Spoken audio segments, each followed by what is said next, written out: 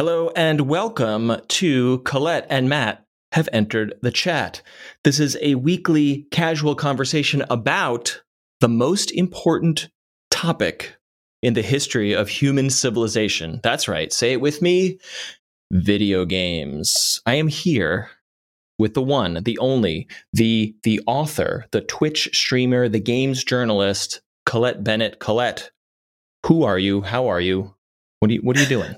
What's going on? I'm great. I can't believe I'm on a podcast again. I think it's been 10 plus years. You have done no podcasting since the olden days. No, not since Retroforce Go. I think I've showed up on a few people's podcasts as a guest, but never like a podcast that has like my name in it. I'm tickled. Tell us. My name is Matt Silverman, but we're going to get to that in a second. Colette, tell us who you are. Tell me who you are, because we've never met. We just got connected through Zoom here. No, I'm just kidding. Right. I just bumped into you.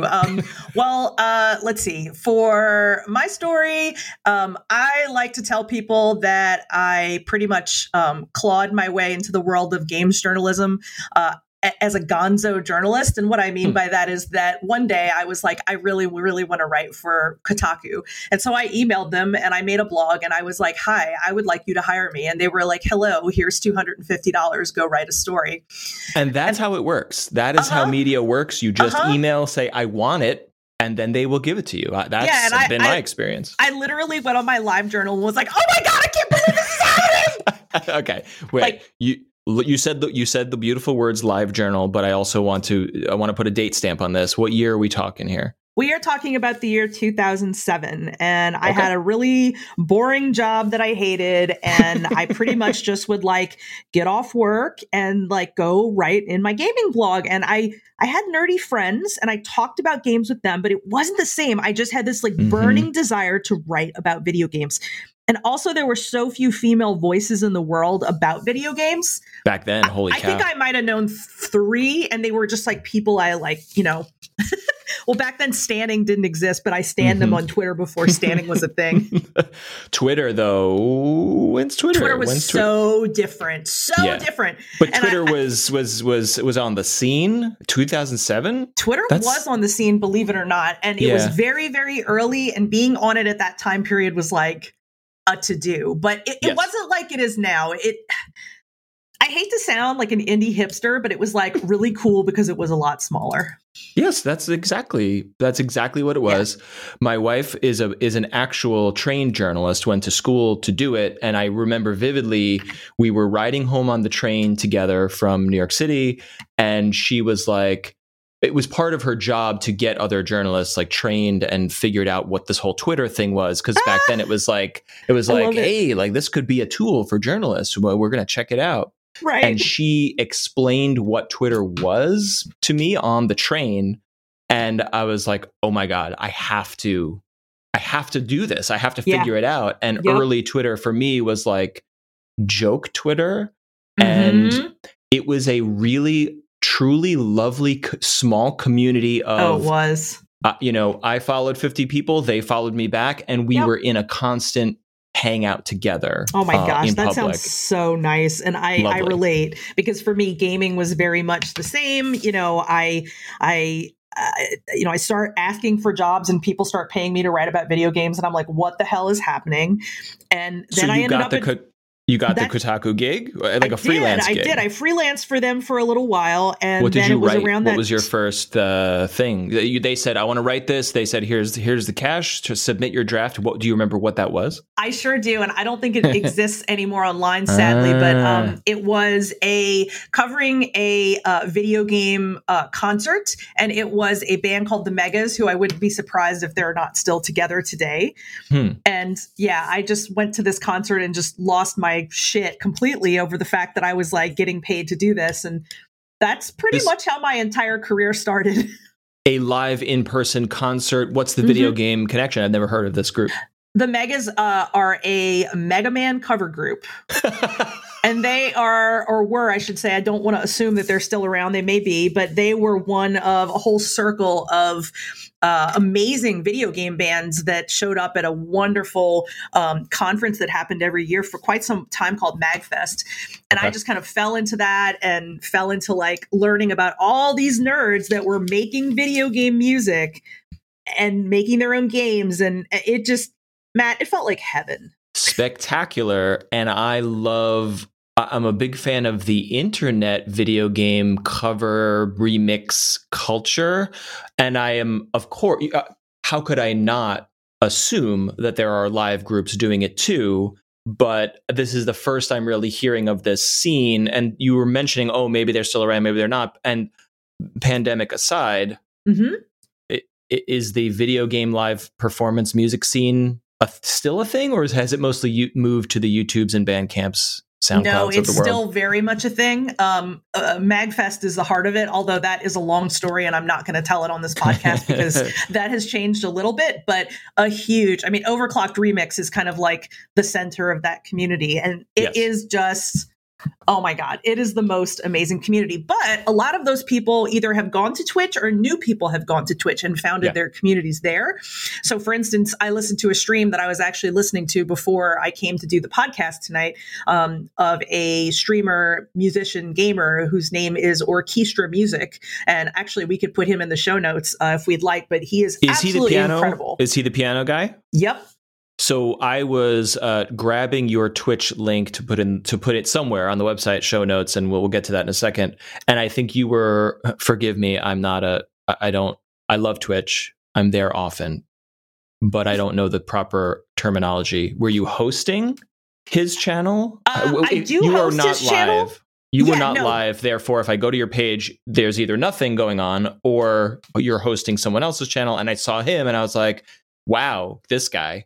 He's so talented. But I mean, this is the thing. It's like, it's not just him. There's just this massive community, of incredibly talented, everything from, video game artists to, musicians to, I mean, you name it, like it's there. And to me, the same excitement that we're talking about, like revisiting like Twitter in 2007 is present on Twitch now. I think that's right. That's perfectly stated. I love that. Yeah, and I love it. It feels like, Twitch is not indie. We all know it's owned by Amazon, but it has something. Right.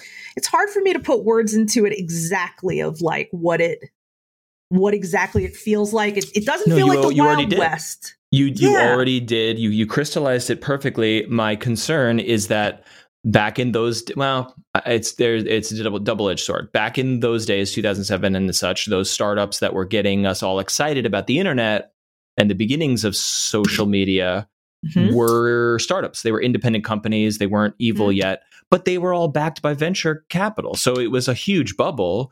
And the flip side of that now is like they're all owned by mega corporations. So like, I don't love that Amazon owns Twitch, but like Twitch will be around and successful in 5 years, 10 years, maybe, I don't know. Yeah. I mean, I do at the very least like the fact that like something I'm enjoying and I love is not going to go anywhere because I know it's well funded on one hand. But on the other hand, that is a piece of it. I will tell you this, though. I think, and if I'm telling you something you already know, please do stop me. But I think that what's currently happening with Twitch now and what makes it stick out so much to me is not just like, the fact that you have a platform and you can go do what you want to do, but the culture of Twitch. For instance, the fact that when you finished your Twitch stream, you are encouraged to raid another channel, which could be someone you know or someone you don't, and basically like bring all your followers to that channel. And like when people do that, they're always like, oh my gosh, thank you so much for the raid. Like, who are you? What was your stream like? And like, it has a warmth to it. People going out of their way to gift subs, to be kind for sure, but to gift paid subscriptions, not just getting them for themselves, but to, like, I think it was your channel. I was watching your stream, and then I'm just sitting there, I'm just enjoying. And then one of your followers was just gifted me a subscription to your channel for the month. That's what they do. I don't know who that is. They don't know who I like. It was just part of the culture and community that you've already established, even as a relatively new streamer. You've been going for a couple months, right? Maybe a month and a half, maybe 6 weeks. I'm not even sure, but it's not long at all. But here's the thing. That's not unique to me in any way. That is the culture of Twitch. And that's one of the things that I think makes it so remarkable is that, I got there and I was like, what's happening here? Like at first I had no idea what I was even looking at. I was like, what is this? What's a pog? Like, why are all these people like spamming all these emotes? And then it was like slowly, right? Like I kept hanging out because I enjoyed the music. And also a really good friend of mine, who I actually work with, who her husband is a streamer. And that's how I found streaming. That's how I found Twitch. Yep. Yeah. But before that, I was like, why would I want to watch someone play video games? That's boring. I'm fascinated by all internet and influencer culture, and I am fascinated by the the multiple reasons why people would come to a stream, and I'm mostly operating from my own behavior as a very online person, but also like a pretty normal mainstream guy. Like I'm not deep in the weeds on a lot of this stuff. Yeah. And so what I'm fascinated by is, hey, there's a game I am psyched about or want to know about, and like the trailer and the marketing materials are not really explaining they're not really showing me the gameplay that I'm that I want to see. Right. So what do? Hey, I'm editing a podcast at work, or I'm checking in on emails. I'm doing things that require half of my brain or an audio part of I'll put on a Twitch stream on mute on a second monitor, and I will be aware of the game that's being played. And I don't know this streamer. I'm not really there for their personality. I'm not there for their skill or whatever. I am just checking out the game, and I find that really useful from a utility point of view. Then I am obsessed with the culture, the communities that streamers like, big time streamers, and also just getting started streamers like our friend Sky, like yourself, and I'm there. I'm like, okay, you guys are just getting started, and there's 20 people there, and they're all hanging out, having a conversation, and I'm like, that's the coolest. It goes to another level, which you may know about. So once again, stop me if, in fact, I'm telling you something you know. But another piece of the Twitch puzzle is that many of the Twitch streamers have Discords.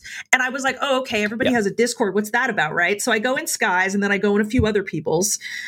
And these Discords are kind of like, if you've used Discord, it's like a room with a bazillion little rooms in it, like a house with a bunch of tiny rooms, and you go in the video game room or whatever. Yeah. But everyone is so nice in those too. Like I'm in a few. And like a typical morning starts off with people in the community popping in and being like, hi guys, I hope everybody's doing really well. I hope you have a great day. Here's a picture of a flower growing in my yard. Here's a picture of my cat. That's it. And I'm just like, people are being so nice to each other here. Now, I'm not saying that Twitch is inherently nice, because I know that there are dicks on Twitch, but I'm just saying that the circles I've been in, I'm just shocked by, I guess, the purity of it. It's so wholesome because it is a city. It contains multitudes. If I walk down the street and there's an asshole on my block, well, that's the asshole house. But if I walk down the street and visit my friend or my family and they're wonderful people, I'm going to be in there with like this idea that like, oh, Twitter is a toxic place, and like it has its problems. Oh, the Redditors are so it's like, well, it depends what subreddit you're in, depends what Discord server you're in. And right. Exactly. I'm in many Discord servers, and some of them are the small, beautiful places that you describe, where it's like, hey guys, here's that flower. And some are like, oh my God, there's 10,000 people. Ew. Doing and I enjoy those two for different reasons. Again, or one example was when Animal Crossing: New Horizons captured all of our attention for 6 straight months of the pandemic, and we were all obsessed with it. Thank you, Animal Crossing. You saved so much of my soul. God bless. Before Nookazon as a website for trading items began to take shape, there were Discord servers that was like, hey, I got this blue couch. I want the red fireplace. And there were thousands of people just going, I got this. I want this. Hey, I want this. I need this. I just like would leave it open because I was like, oh my God, what if the cool thing that I want to get pops up? And then I could like meet someone and like fly to their island and then I could get the thing. How it was almost like seeing the New York Stock Exchange on your web browser. And I just love yeah, that's amazing. Love that shit. But like, to me, that's kind of the same vibe, right? Like the same kind of, I don't know, like I say kindness, but it's just, I think wholesome is a really good word because it seems like that's a word that, you know, has emerged for us in the culture. Like, I don't know how many years, but like, yeah, all of a sudden that's what people really want. People want to be kind of touched. They want to be like, aw. But they want to be with people who understand what they're obsessed with. Like, I mean, and this is what we're going to be talking about is like, you know, the origin story of the show is that, you know, Colette and I are coworkers and we have meetings about work that end up becoming chats about whatever we're playing, whatever video games we're playing. And because we're broken people, we're like, we need to turn this into content. This has to become, we have to monetize this. And here we are. Yeah, here we are. Woohoo! Still in all, I have to say this though, and I'll just quickly, I've told you this personally, but I haven't said it on the podcast, so I'm going to. You know, it's now been, I don't know, 13 years, 12 years since Retroforce Go started. And I think that my most memorable moment from Retroforce Go was getting fan mail from a guy. And when I say fan mail, it was probably an email, you know, but like fan mail from a guy who was stationed in Iraq. And he did not divulge his details because he couldn't.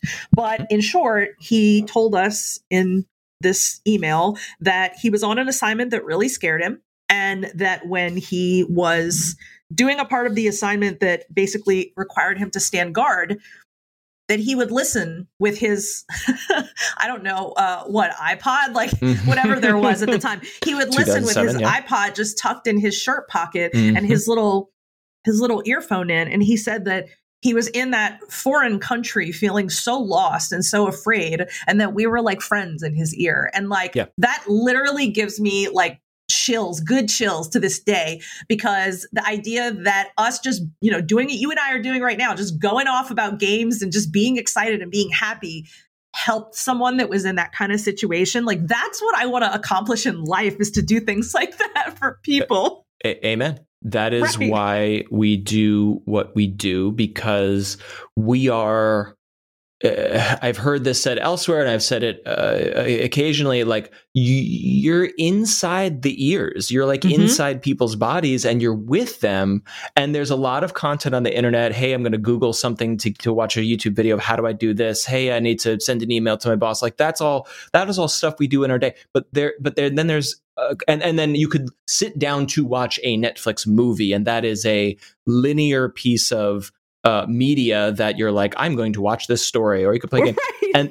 And then I get, my point is that there is just hanging out with people who are like you. And the thing I often think about is, if I go to school or I go to work or I visit my family, like I have I have things in common with those people, and I have friends in common, and I have interests in common. But if I am playing, you know, Monster Hunter, nobody around me is playing that game. Right. So if I want to talk about that game with other people who are like as obsessed with, you know, upgrading armor as I am right now, they're not around me. So I need to go on the internet and talk to strangers. And that can be wonderful, but like it's nice to find your people in other ways too. And that is what we're going to get into here. Absolutely. Couldn't agree more. We're about to get into what we are currently playing, and I'm excited about the things that Colette has listed in our show notes here. So I'm going to let her start briefly. A lot of things that I make on the internet are they are scripted, they are edited, they are planned. This is not planned. So I'm going to say this aloud. This show is not going to be edited to any great extent. Be mindful, Colette. That's our first episode of papers shuffling and bumping into your desk or microphone, only because those are normal human sounds that will be magnified by the compression that I will eventually put on this audio. Yes. So just be mindful of it. Yes, for sure. And I do have papers on my desk, so I will definitely be mindful of that. Are those your notes for the show? Or are they your taxes? What are you doing right now? Well, since I have ADHD so bad, it's really difficult for me to just do one thing. So while I'm like having this extremely like happy time, like talking about these things with you, I'm also like putting down a layer of like black on the background of a painting I started earlier. Ooh, so nice. Very nice. Yeah. So, but it's weird, right? It's like, I used to feel really bad about this. Like, oh man, like I'm not able to pay attention. But the funny thing is, it actually helps me to pay attention. Oh, absolutely. And it helped me to learn that it's really typical for both kids and adults who have ADHD, ADD to it helps them to focus if they can doodle or draw or paint or whatever. So now I do it, knowing that it can help me sharpen my focus. So do not let me stop you or stand in your way. And I would like to see it when you're done. Yes. I'll make you jealous of, not of me, but of a colleague that I had who became an artist for the company that I worked for. He was like the guy who would draw the illustrations for all the news articles and whatever. Oh, cool. And like, he's a wonderful guy. And then he told me one time, like, yeah, like, I draw for a living. Like, he would sit at his desk and it was a media site. So he'd be drawing like, hey, we're covering, the Lord of the Rings movie. So now he's drawing Gandalf. It's like, you're drawing Gandalf and Superman for a living. That's your job. Yep. But on top of that, dude could just put on headphones and listen to podcasts all day while he draws, because the drawing part of your brain doesn't require the word part of your brain, so he can do both. And I was like, God damn you, because I can't cut video or podcasts. I would love to listen to another podcast while I cut podcasts, because I hear you. I totally hear you. Like I also cannot write or edit with listening to other words. That does not work. So I have to listen and what about music with lyrics? Because I cannot do it. No, the only thing I can listen to while doing any of those things is music without lyrics, which I do like a lot. I'm really into lately, especially like synth kind of drone stuff. I actually found a Twitcher who's doing something that, like, I don't even know how to put words to it. I'm just going to share it with you, but it's like magic and amazing and feels like flying through the universe in a bubble. Nice. And that's what I listen to. It sounds like very good writing music. It is to me. I like that. And game music is also great. As a side note, I was listening to another podcast. It was the Retronauts podcast they were stack ranking by committee, the guests, all the Mega Man games, the mainline Mega Man games. And it was just a great conversation about the games, but interspersed was all the music. And holy shit, like Capcom Mega Man music from, the mid 90s is unbelievable. And then I'm thinking about it being covered by a band, as you were describing. And yeah, hell yeah. I would like that. We're going back to that. It probably won't be on podcasts or maybe it'll be the next podcast. Who knows? But I have a lot to share about that.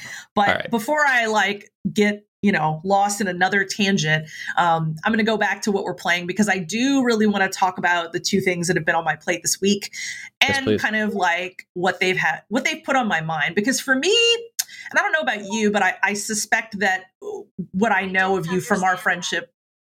Oh man, Siri? Yeah, who's Siri. That? What I know of you from our friendship. I didn't understand that. You should just leave this in, and I'll just be like, Siri, I didn't fucking ask you anything. I'm not cutting any of this. God, I hate her. Okay. Anyway, so I'm gonna throw the phone across the room. I'm gonna throw it. So what I was going to say was that I suspect that, like me, you're a person who plays a game and enjoys it, but beyond the enjoyment of it, that you also think about. No, I do not enjoy. It is no enjoyment. It is a task to be done. No, of course. I suspect that you think, and this is one of the reasons why I was excited to do this project with you, because I suspect that you think about more than just this is fun. I suspect you think about the mechanics, the story, the themes, the way it like intersperses into like, you know, our actual real lives.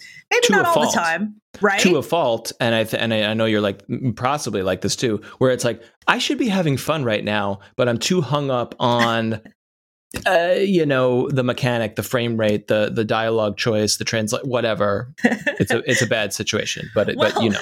This is one of the reasons why I intersperse like the things I play with like totally mindless things that are fun, but like they don't, you know what I mean? They don't demand anything of me. So I would say that like the two games that I'm playing right now are perfect opposites of that on like the teeter totter. So the one left side is Silent Hill 2 Enhanced Edition. And if people are going, what is that? What is Enhanced Edition? It's actually a fan remake of the PS2 horror classic, which is one of my favorite games of all time. And I've seen it before. It's gone back and forth kind of across my radar a few times. I remember a friend telling me 5 or 6 years ago, oh, like someone's redoing like the Silent Hill games and like they look gorgeous and they're running in 1080p. But I didn't have a computer at the time that could run games. So late last year, you know, my husband's trying to decide what to get me for Christmas. And he's like, I know what I'm going to get you. I'm going to get you like a bomb ass PC. Yeah. And so you have welcome to the world of PC gaming. You are fairly new. I'm so new. Or did you, or were you a PC player back in the day or never only console, always console? PC player. Oh my God. I'm going to really date myself now, Matt. PC player, starting out with text adventure games like Return to Zork. When I was a kid and playing up to about, gosh, how long did I have a PC? I want to say that I was playing PC up to the time I was maybe 20 or so. The last, one of the last games I remember playing on my still not very strong PC, mind you, because my parents bought it for me, was the Blade Runner role-playing game, which is really good. I'm not even aware of it, but okay. Yeah, it's really good, and it was just remastered. But I'm not gonna go off into that. Anyway, briefly before you proceed, are you like a Sierra point and click fan from our childhood, or no? Were you in a different world? No. That's definitely where I was. I was all about story-driven games, and you know. Obviously, right? I become a writer in adult life, but I was always obsessed with that from a really young age. And yeah, I cut my teeth on stuff like Zork and Maniac Mansion and the Infocom games and stuff like that. And you know, all that stuff has like a really fun place in my heart, right? But I never really used a PC for like games that made you go like, whoa, it looks so good. Like that wasn't the PC I had, you know, younger. And then when I decided to go over to Mac, it was probably about 13 or 14 years ago. And I'm a pretty aesthetic person. So I loved, you know, everything about what makes Mac. Sure. And I just thought, well, I play my games on console, you know, whatever. But when I got it really into VR last year, I started like seeing people playing games where they were using mixed reality. And I think like, you know, a little exclamation point, you know, the Metal Gear exclamation point, like went up over my head. And I was like, how can I do that? That's so cool. So, you know, I talked about it and I thought about it. $3,000 later, you can too can do that as well. I am sitting next to a blinking neon behemoth black box as we speak that does all those very things. So anyway, so to get back to Silent Hill 2 Enhanced Edition, PC gaming, of course, opens up all these doors. So I had not thought about. I tried to play. Actually, last Halloween, every October, my husband and I watch horror movies and play horror games all month, and we love it. Nice. So he was like, maybe I should try Silent Hill 2 this year.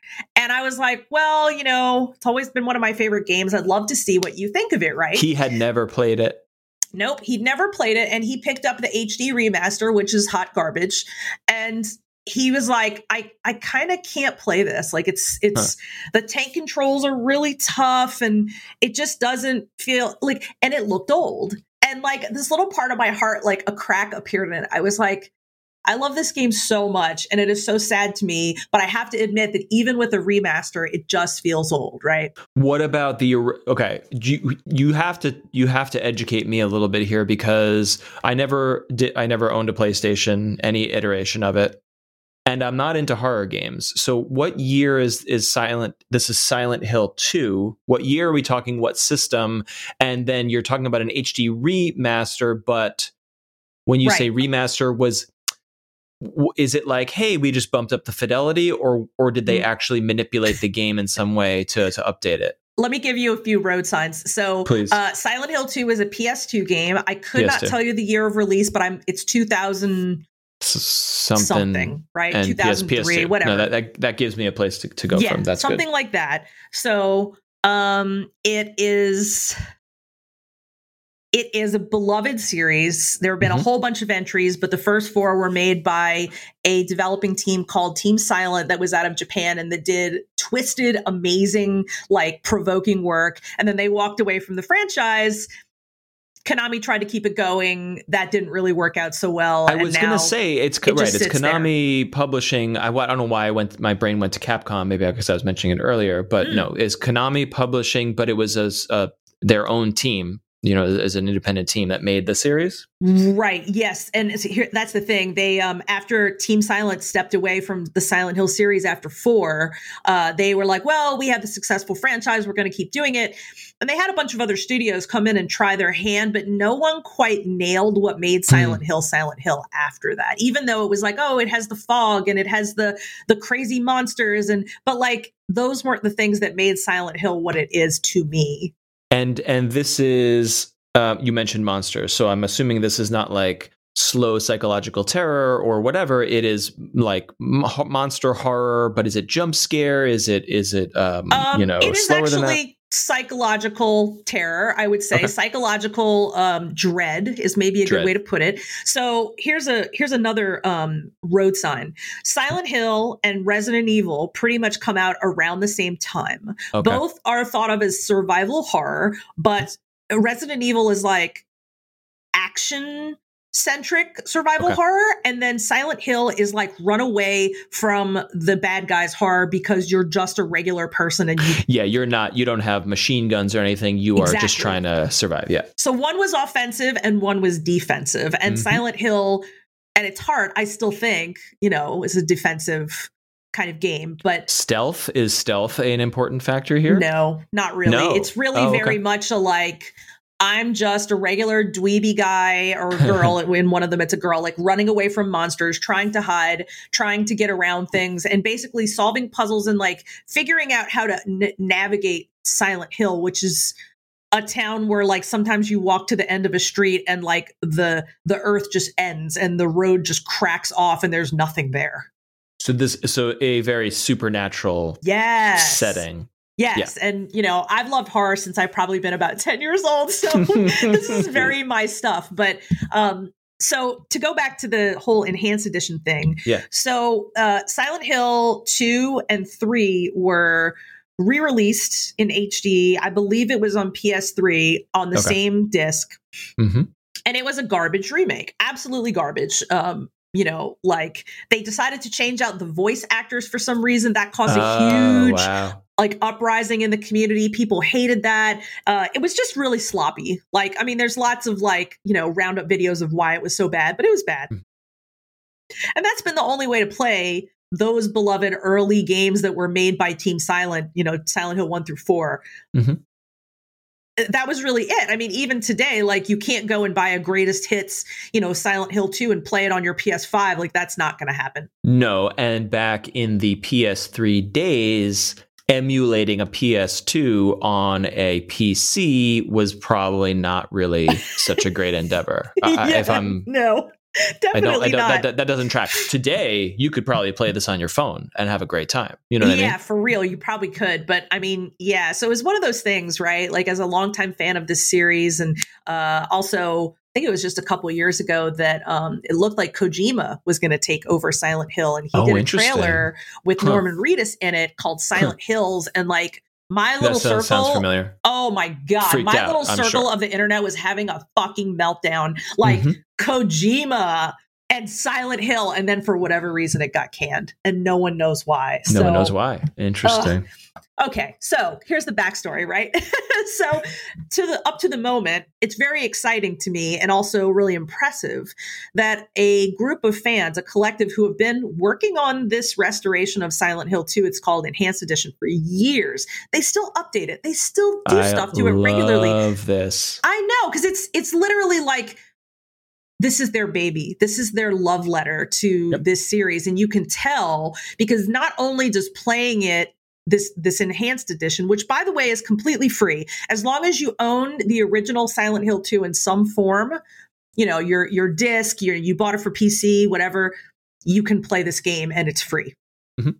So that impresses me even more because, you know, of course they can't charge for it because it's not their intellectual property, but it's just still impressive. But what my immediate question for you, and perhaps you will address it, is what is the publisher or developer's stance on this? Because some are super chill and some will send the lawyers out immediately. And so what's been going on? The lawyers would go out, I think, but for whatever reason, they have not. Like, see, the enhanced edition doesn't change the content in any way. All it does is like clean it up and make it better. It basically is like restoring a classic car, in my opinion. But wait, so how do you play it? On what system? On PC? So yeah, on PC only. And the way that I set it up was I have had for quite a long time. There was a PC version of Silent Hill 2. Okay. So I've had that, and you know, kept it in my stuff for many, many, many years. And so as long as you have a version of Silent Hill 2, you know, a physical version, or you can, you know, rip it onto your computer or whatever, you can download the enhanced edition, and it'll basically. So it is essentially a mod that is modifying the original. Meaning, I don't own this game in any digital or physical way, so I cannot download this enhanced version and play it. Is that what you're saying? Correct. You have to have the original game, and I mean, very interesting. You know, if you wanted to look on the internet for like an emulator, you know, like that would be your way around it. I could pull down the ROM and then play the ROM as whatever. But okay, this is actually, I am very intrigued by a lot of these fan-made things, and can't remember one made like this where it runs like on top of the original game. Yeah, because I'm sure there must be something. I just don't know of it. For sure. I casually am aware of, I wouldn't say follow, but whenever it pops up, I'm like, oh yeah, hundreds of people are still remaking the Elder Scrolls Morrowind in the Skyrim engine, and here's the latest update. But I guess maybe I'm answering my own question. You need to own Skyrim and then install the mod, which is the Morrowind mod, to run it in. It's kind of reversed. You're playing the newer game and running the older game inside. But yeah, okay, cool. Yeah, that's very cool. It's amazing. It really is. But and it runs great. Like it plays as well as you remember, but it's better now and it's Matt, enhanced. It's never played this well ever. The original game never played this well or looked this nice ever. It's amazing. Which is kind of cool, right? Because, and this is a point I really wanted to hit on. Silent Hill 2 to me is such a standout game because, and especially in the genre of horror, because the story. And it's been out for a long enough time that I feel okay just like straight spoiling this game. Like, you know what? If you didn't play it by the way, this is its 20th birthday this year. So if you didn't play it in the last 20 years, like, fuck you. I have not. You're about to spoil it for me. And I'm okay with it because I probably, unless you are telling me you think I should go and play it. I don't think it's your type of game, but I do think that you're going to really enjoy what I'm about to say. Go for it. Silent Hill 2 to me stands out and has stood out for so long because the story is about a man, and it's a great like teaser, like that first 5 minutes where you're like, what is happening? Mm-hmm. It's a man. He shows up in like a woodsy looking town, and his voiceover says, I got a letter from my wife. And she says, I want you to meet me in Silent Hill at our special place. But she died years ago. But here I am. Mm-hmm. And it's like, like, how could you not be like, what the hell is going on? Perfect setup. Perfect start. So James is his name. He makes his way down into Silent Hill. And, from the word go, shit is crazy. There's fog everywhere. Mannequins that have no heads are attacking each other. He's seeing stuff. He's like, it's just a complete surreal, like, as you can see, I'm like at a loss for words. Mm-hmm. But so the entire game, James is like, well, I really want to find my wife, right? And he ends up running into this woman who looks just like his wife, but she's dressed like a prostitute. And as the game goes on, all these little things start to happen around James that you're like, none of this quite makes sense, right?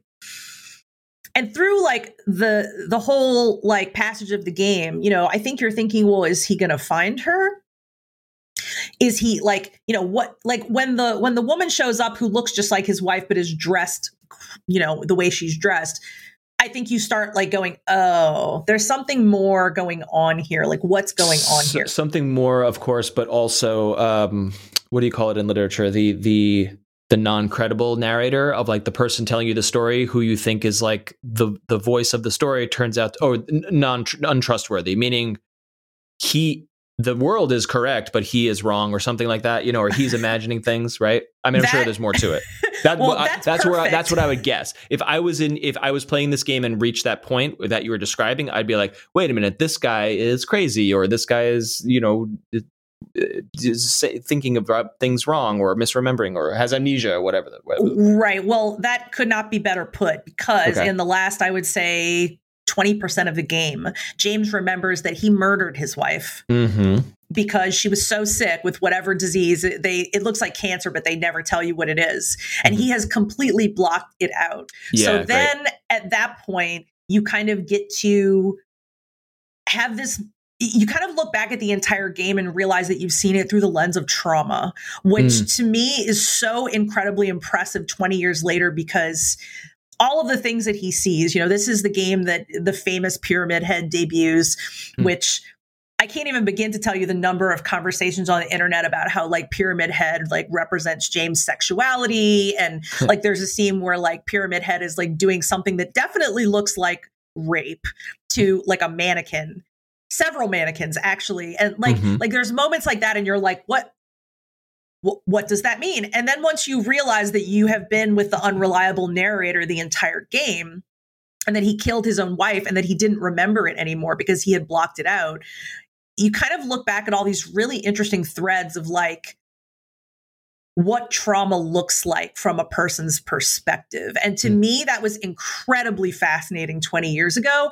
Now that I'm 20 years older, it's probably 10 times as much.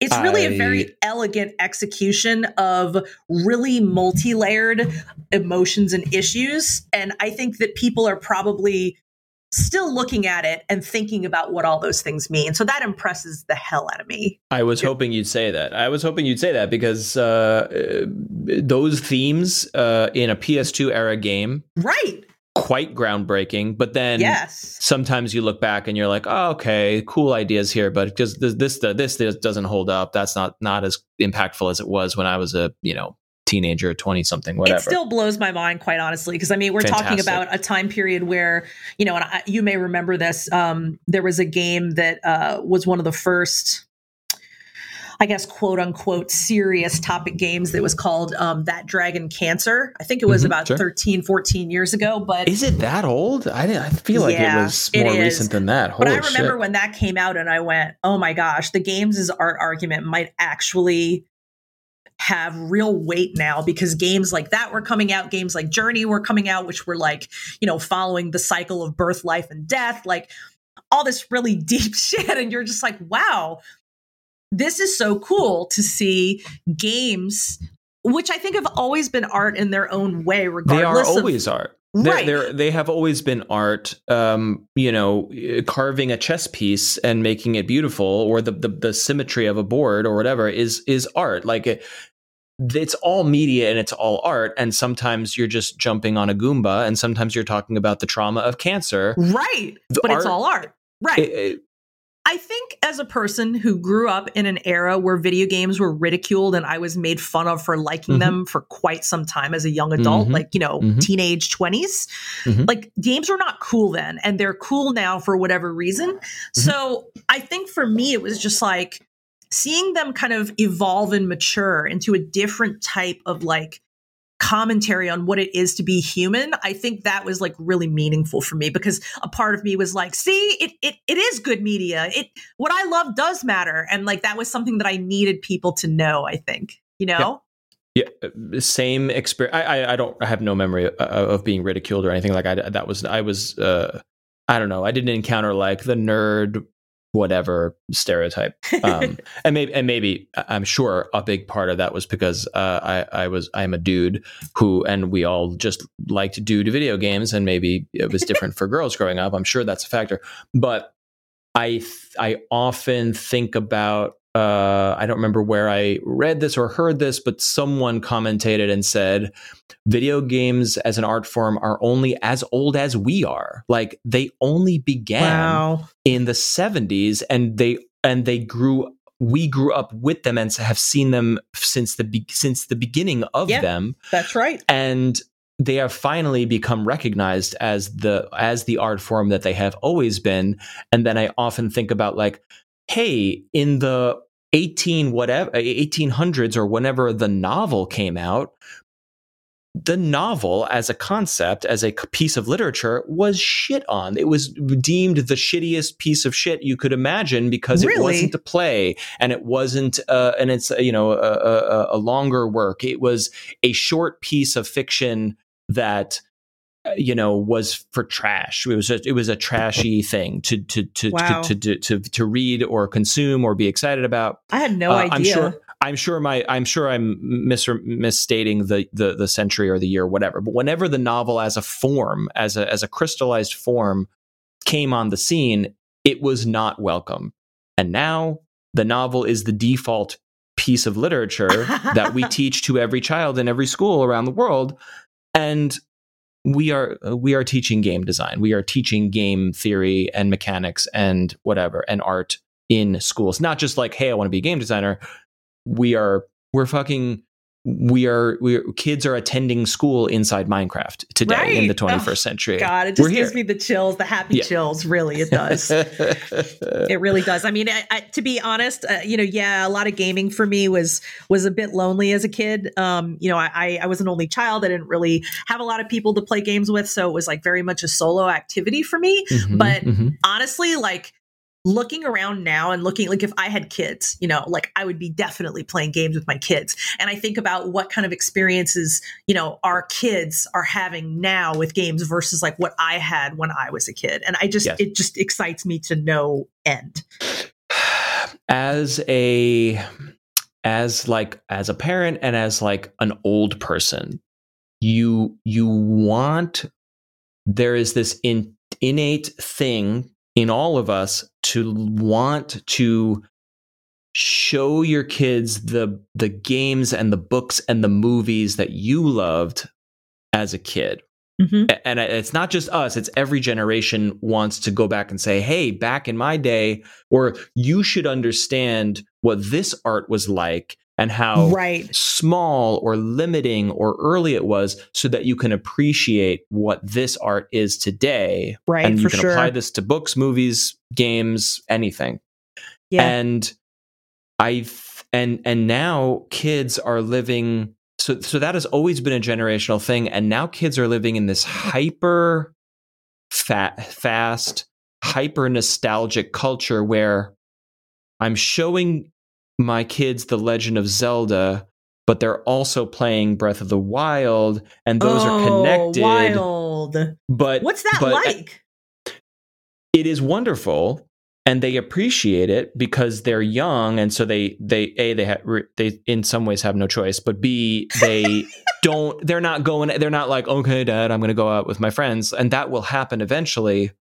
But I'm also interested in the hyper, like, remix nostalgia culture of like, hey, the movies and kids shows that you are watching as a kid made for kids in 2021 are like they watch Wreck-It Ralph, which is a fantastic Disney animated movie. Both movies are really, really good. Perhaps you've seen them. I don't know if I have. and yes, they're awesome. There's, we don't have to get into it, but all of the cultural references are references to video games from 80s, not all of them, but 80s arcades, 90s gaming culture. And so they are consuming media with no context for the media that came before. Yeah. God, and it's fine. They don't care. They're just living their lives. But I don't know. I think it's a little, that's not brand new, but it is at a speed today that is a lot faster. There's a lot more. It's not a worry. It's not a concern. It's just I am very fascinated by that. Yeah, no, I get it. And I think about that too. Sometimes I really regret that I'm always a person who is like, I'm like an animal parent, not a cat parent. Like, I mean, sorry, not a baby parent. Like I always knew like I didn't want kids. I just wanted to have like a bevy of animals. But sometimes I regret that, if only because I wish that I could show my kids games, like I wish I could play games with them. So I always kind of have to live vicariously through parents that are playing games with their children. Do you have any? Oh no, you said you're an only child, but maybe your husband has nieces and nephews in the mix, or anything he does. Like that.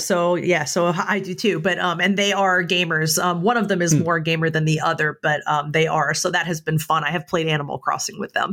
Yeah. My daughter is 8 now. Recently turned 8, and she like being able to read. And being able to read extremely well. Like when you're 5, okay, you're figuring stuff out. But now she reads like a freaking adult now. So she can play any game that I can play.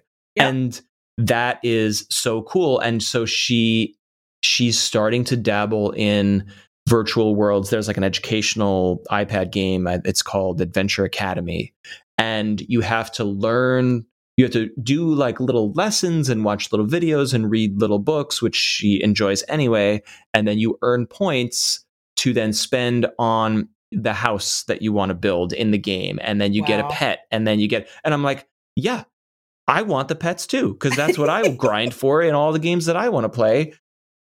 All the mechanics that we love and get hooked on are in an educational setting. And I see her brain. She's like, Daddy, if I can get to level 10, I can go to the dock, and that's where I can get fish and everything. And I'm like, girl, do it. It's great.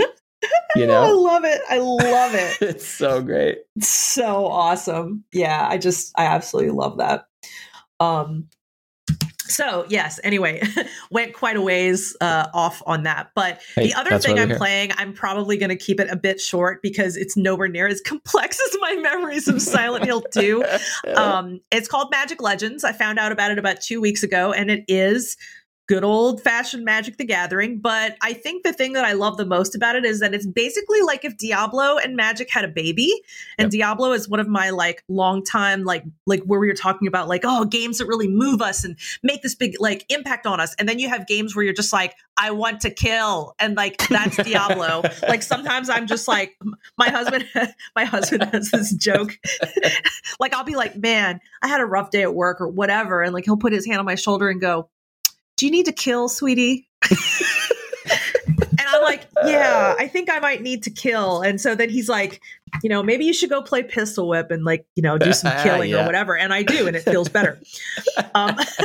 So yeah, Magic, I mean, it's not quite as killing right off the get-go like Diablo is, for instance. But the way it feels a lot like that kind of top-down Diablo, except much nicer and more modern. Your cards are your attacks and spells. So let's say you have an attack and you use it. It goes away because it's a card. So you play the card. You play the card. Got it. So that's pretty fun. Is it super, super unique? No, like, of course not. It's that itch. It's that feeling of like, it's like I'm playing Diablo, but you're not, you're playing Magic, and you've probably played Magic or seen people play Magic. So, and it's free to play, which is like a thing that at one time to me meant like, this game is garbage. And now is like, Holy shit, there's some No. really good free-to-play games in the world now, you know? Ethical, good free-to-play games are my jam in 2020, 2021. We can do some episodes about that, but I have quite a few questions for you about Legends, but please proceed. Yeah, no, I mean, honestly, that's kind of it, because like it doesn't, like I said, it's not anything like, Silent Hill is like this like deeply layered thing for me. It's not just a horror game or a jump scare game or whatever, right? And then you have something like this, which is like not going to make me do any deep thinking at all, but it's like a really, really enjoyable thing anyway.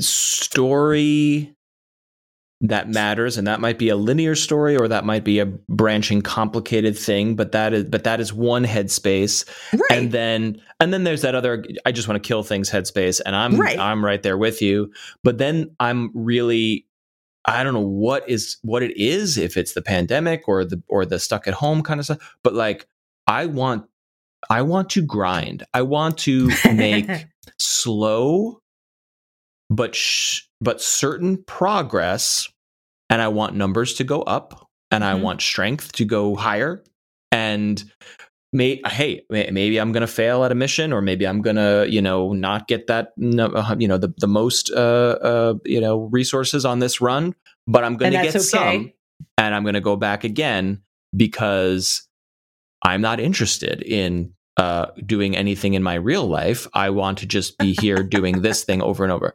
So that's a topic for another episode. My question about Magic Legends is, do you play Magic the Gathering? How familiar were you with those mechanics and that game specifically, and how does that impact your enjoyment or understanding of this top-down action RPG, which I get how these are intertwined, but also like Magic the Gathering is arguably the deepest rabbit hole you could go down. It's incredibly deep. And this doesn't deep. seem like that. This Legends does not seem like that, but maybe I'm wrong.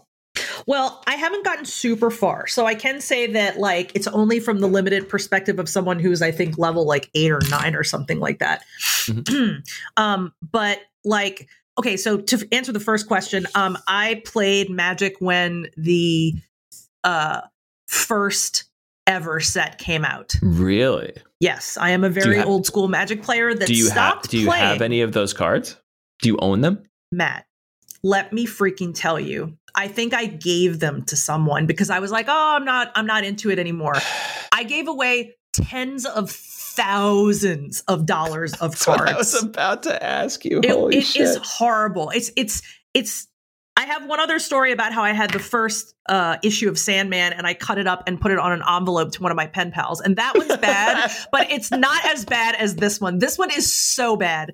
And I'm just like, oh God, like it kills me. So yes, that is my history with that, right? I used to go to the coffee house that was like in New Orleans where I used to hang out and like play people because Magic was so big at that time. And people would just like hang out at this coffee house. Yeah. Like in the French Quarter. And I used to go there and like play guys and beat people all the time. And I'd beat these guys and they would just like look at me like, I hate you. Okay. So when this game came on the scene, there was something about it that was attractive to me. I was like, oh, wait, because you could have a deck, but my deck could be different. And we could build these differently. And all these interactions with like, oh, wow. But I never got into it because there really was not, like, I'm sure I could get the cards if I wanted, but there was no like game store. There was no coffee house where I was, and nobody I knew played it, and you had to have people to play it with to make it what it is. You had to have a community around you. So like, what was I going to do? Build a deck and look at pretty cards? Like maybe, but you have to play with people. And they've solved that to a degree, right? Like, I mean, Magic is now so universal and so old. My God. I mean, like it's been around for so long. And the fact that they continue to reinvent it over and over and over impresses me. Yeah. I will say, interestingly enough, the thing that got me to stop playing was that I thought it got too complicated. Okay. But a lot of other people that play Magic, that's what they love about it most. My husband's also a Magic player. And the more complex he can make his game, the more tokens and creatures stacked on creatures with like stuff on top of it that you can accentuate and like boost your creatures with. Like he's all about that.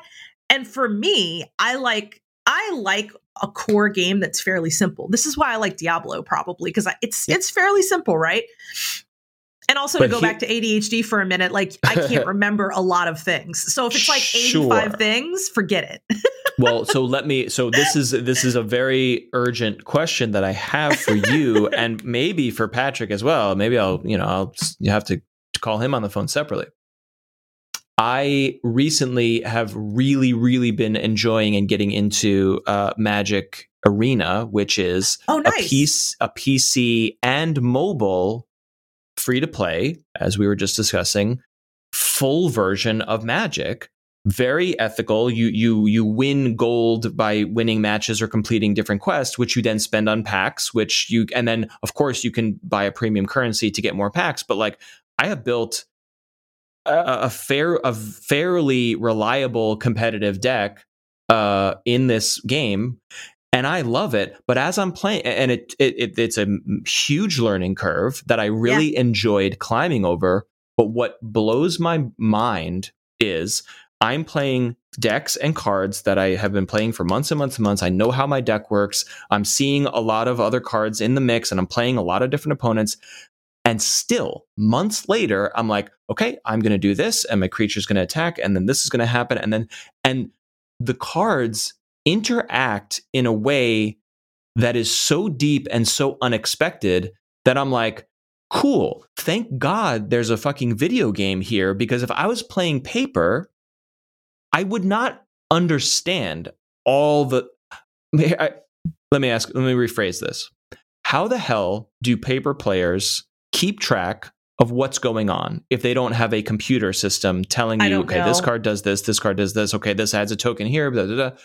Because I'm floored constantly by the complexity. Right. And you don't even have ADHD. So it's like, I'm not glad it's confusing, but like, I'm glad to hear that I'm not the only one that's like, I can't remember all that. But I'm asking, like, I would be doing a strategy and doing a thing, and I'd be leaving like 20 hit points on the board because I forgot to put a token on something. Like, I would like to watch a paper match and see what these people are doing, because I don't understand how any human mind could keep track of this game if it was not. Because like when you're playing Diablo, I mean, we're saying, oh, it's a stupid game, but it's just a kill game. But like, there are dice rolls and stat points and armor, whatever, that are being calculated 1,000 times a second. Yep. But you don't have to calcupulate them. You're just pressing A. But there's a game underneath there that's doing a thing. Mm-hmm. And in Magic, there's no computer doing it for you. You got to do it all yourself. And I can't get my head around it. Yeah, I get it. I totally get that. And like, I watch Patrick play. We have a couple other friends that play, and like sometimes they'll play, and I'm not going to lie, Matt, I wanted to get back into it. I wanted to be like, oh yeah, like I'm an old school badass and I'm going to come back. And it was too much to keep up with. So I couldn't. Yeah. So like, as I'm playing now with Magic Legends, I'm kind of like, I wonder if it's going to get to the point where it's that complicated, or if it does, will it be managed in a way that makes it doable for me, you know? So I mean, I'll have to report back and tell you. If you're enjoying Legends, then enjoy Legends. But honestly, as a true, real old school Magic player, you who is saying, but hey, the game is gotten away from me. Arena is, if you want to play, let me back up. If you want this in your life, Arena is the answer, because it solves you're getting to play the full Magic game and you're getting all of that stuff, but you don't have to do that crazy work. Right. You know, and the I've matches never tried are so fast.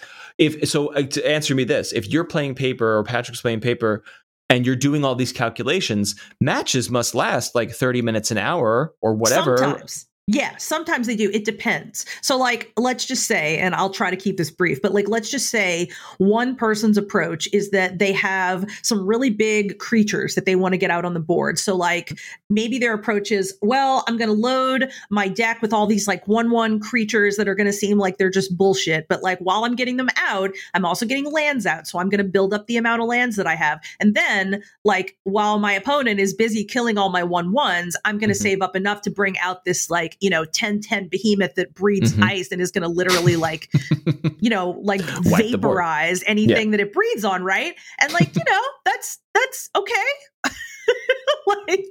like I get where, you're going with that kind of strategy. So that's one kind of player. Right. And like, by the time that big creature comes out, everything's going to die. And then you have like people who don't play like that. They, like, I don't know. There's just so many different, I guess what I'm getting at is there's so many different types of strategies about the ways people play Magic that, it could last hours or it could last 20 minutes, depending on the type of person you're playing it with. But in Arena, no matter who you're playing, and I've encountered many very fascinating deck structures that I don't fully comprehend, but I'm encountering players that's like, hey, my creature is going to beat your creature and we're going to fight and we're going to do that damage. And then this other player is like, I got no creatures. I'm just going to mill your fucking deck until you're out of cards and there's nothing you can do about it. And I'm like, that's the thing. Holy shit, that's a strategy. Yeah, that's their strategy. Or like, it's just amazing. Like, I will say this. I think one of the most fascinating things about Magic is all of the different ways people have figured out how to play it. Because I'll be 100% honest, I never played it in any more complicated way other than I'm going to get my lands out, I'm going to get my creatures and spells out, and that's how I'm going to kill you. That was it. Yeah. Yep. Never more complicated than that. And you know what? That's fine. That's the fine. Kind of player I am. If you have a strong deck where the deck is what do you call it? There's synergies, right? Your sorceries or your lands are feeding your creatures properly. Then great. You've got a strong deck. I guess my overarching point for you, if you want to dip back in, is that this crazy complexity is boiled down to 10-minute match or less, because everything's there for you. So you're just you read the card and you're like, okay, play it, bam, bam, bam, calculations done. Okay, next turn. You don't have to get a token, put this out. And I can't fathom another way to play it, but it's wonderful. But then when you get caught in those crazy loops, there was one, my son really likes this game. He's almost 5. He's 4. He's going to turn 5 this week. And I am thrilled that he is like, he can't read, but he understands the like super basic level mechanics of the most complicated card game ever made. Wow. And I'm like, so he watches me play on my phone.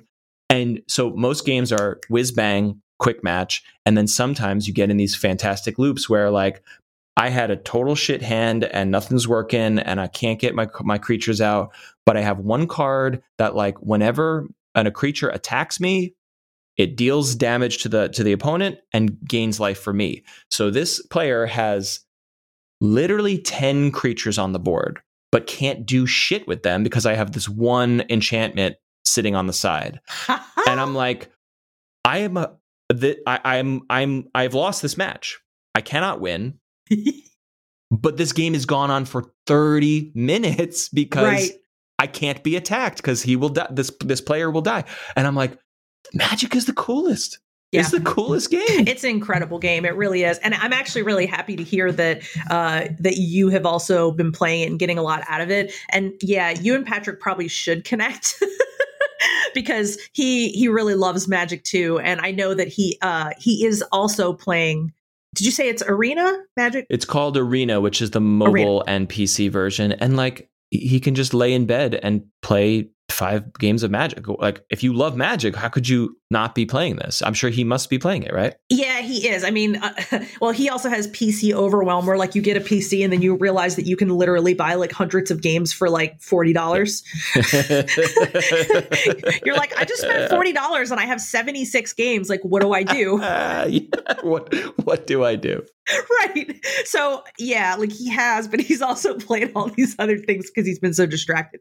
But that said, like we do have like a big chest of our cards, and none of them are my old cards, of course, but we have like a lot of cards. That's and he fun. does still really enjoy like manually playing. Yeah, I believe it. I get it. It has a certain appeal, I will say. And like, you know, of course, since that's how I started, like, yeah, there's something fun about sitting down with your deck. But anyway, we could go on and on and on about that. Hey, well, so Legends is scratching the Diablo itch. Well, my final question for you is, we're waiting for Diablo 4. I bounced off of 3 really hard. I found it to be very... I get the story. I'm not playing Diablo for the story, but like the beginnings of that game were like, I'm just blasting through enemies. There's no challenge. I'm just hitting A. And I know that there's a grind here somewhere. But where is the grind was like, you grind for armor to get better armor. And then that gives you better armor. And I was like, I get it. I truly, deeply understand this, but I could, as a grind lover, I could not find the loop in Diablo 3. Right. No, I get that. And I also, as a person who, like, when Diablo 3, the day Diablo 3 was released, I was literally like panting in front of a computer, like waiting for that download to start. Like, I was so excited. I believe it. I also, like, don't really understand clearly what it was that, like, I didn't love as much as I loved Diablo 2. But I tell you what, Diablo 2 is getting a remake, and I am extremely excited about that. And also, Diablo 4 looks dark as fuck, and I am also really into that. Yeah, it's looking real good. And I mean, maybe they fixed Diablo 3. Like, all the problems and all the auction house stuff and everything was problematic in the beginning of the PC release. Like, I've only touched it on Switch. And like you, I was like, oh, I can just kill things in bed. Great. Let's go Diablo 3. And could not find it. Could not find the groove. Yeah, no, I hear you. I totally hear you. Well, so does Legends feel good, or are you just still figuring it out? I think I'm still figuring it out, but so far to me, it feels good enough that it is scratching that itch of like, oh, I'm looking forward to going back and getting a little further. And to me, that's, as a gamer constantly overwhelmed by options, that's enough for me. You know? So I will report back, but I am going to play more. Please do. I feel like I've been in a bit of a rut lately where a lot of things I've been dabbling in have not pulled me back. So I know what you mean when you say that, and I'm glad you're feeling that pull for this one. And it's in beta. It's still early. Like, you're still, you're in there early. Very early, definitely. So yeah, I think it'll be interesting. But nice. I feel like I have literally talked about what I'm playing for 1 straight hour. That's what we're here to do. This is the point of this show. But let's talk about what you're playing. As I said, I was been trying to find the thing.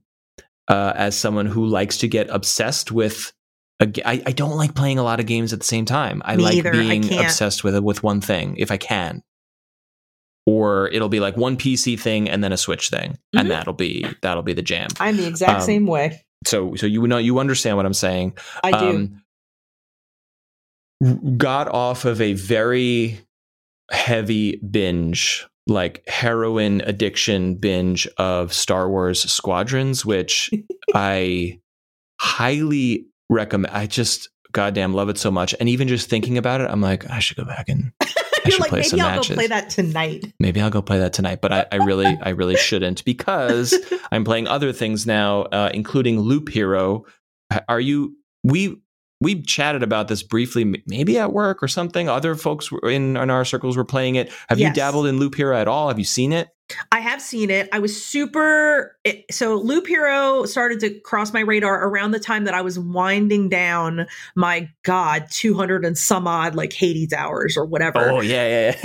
And I spent so long, and that was my itch, right? So I spent so long in that like happy place. And then as I was coming out, Loop Hero was starting to surface, and I was like, okay, like what exactly is going on with this game? And one thing I love is when I see games and I can't explain what I'm looking at. Like, I'm like, totally. what am I? Yeah, because I'm always piqued by, that my interest is like seeing something done that's completely different, and like, is Loop Hero completely different? I mean, I don't know. I haven't played it. I can't say. But what it looks like to me is that it's like bits and pieces of different formulas that I really enjoy. Yes, You know? it absolutely is. And if I'll say this, like if you have put in your 200 hours with Hades, maybe you want to take a break from roguelites because that's a lot of roguelites. Right, and right. This is one.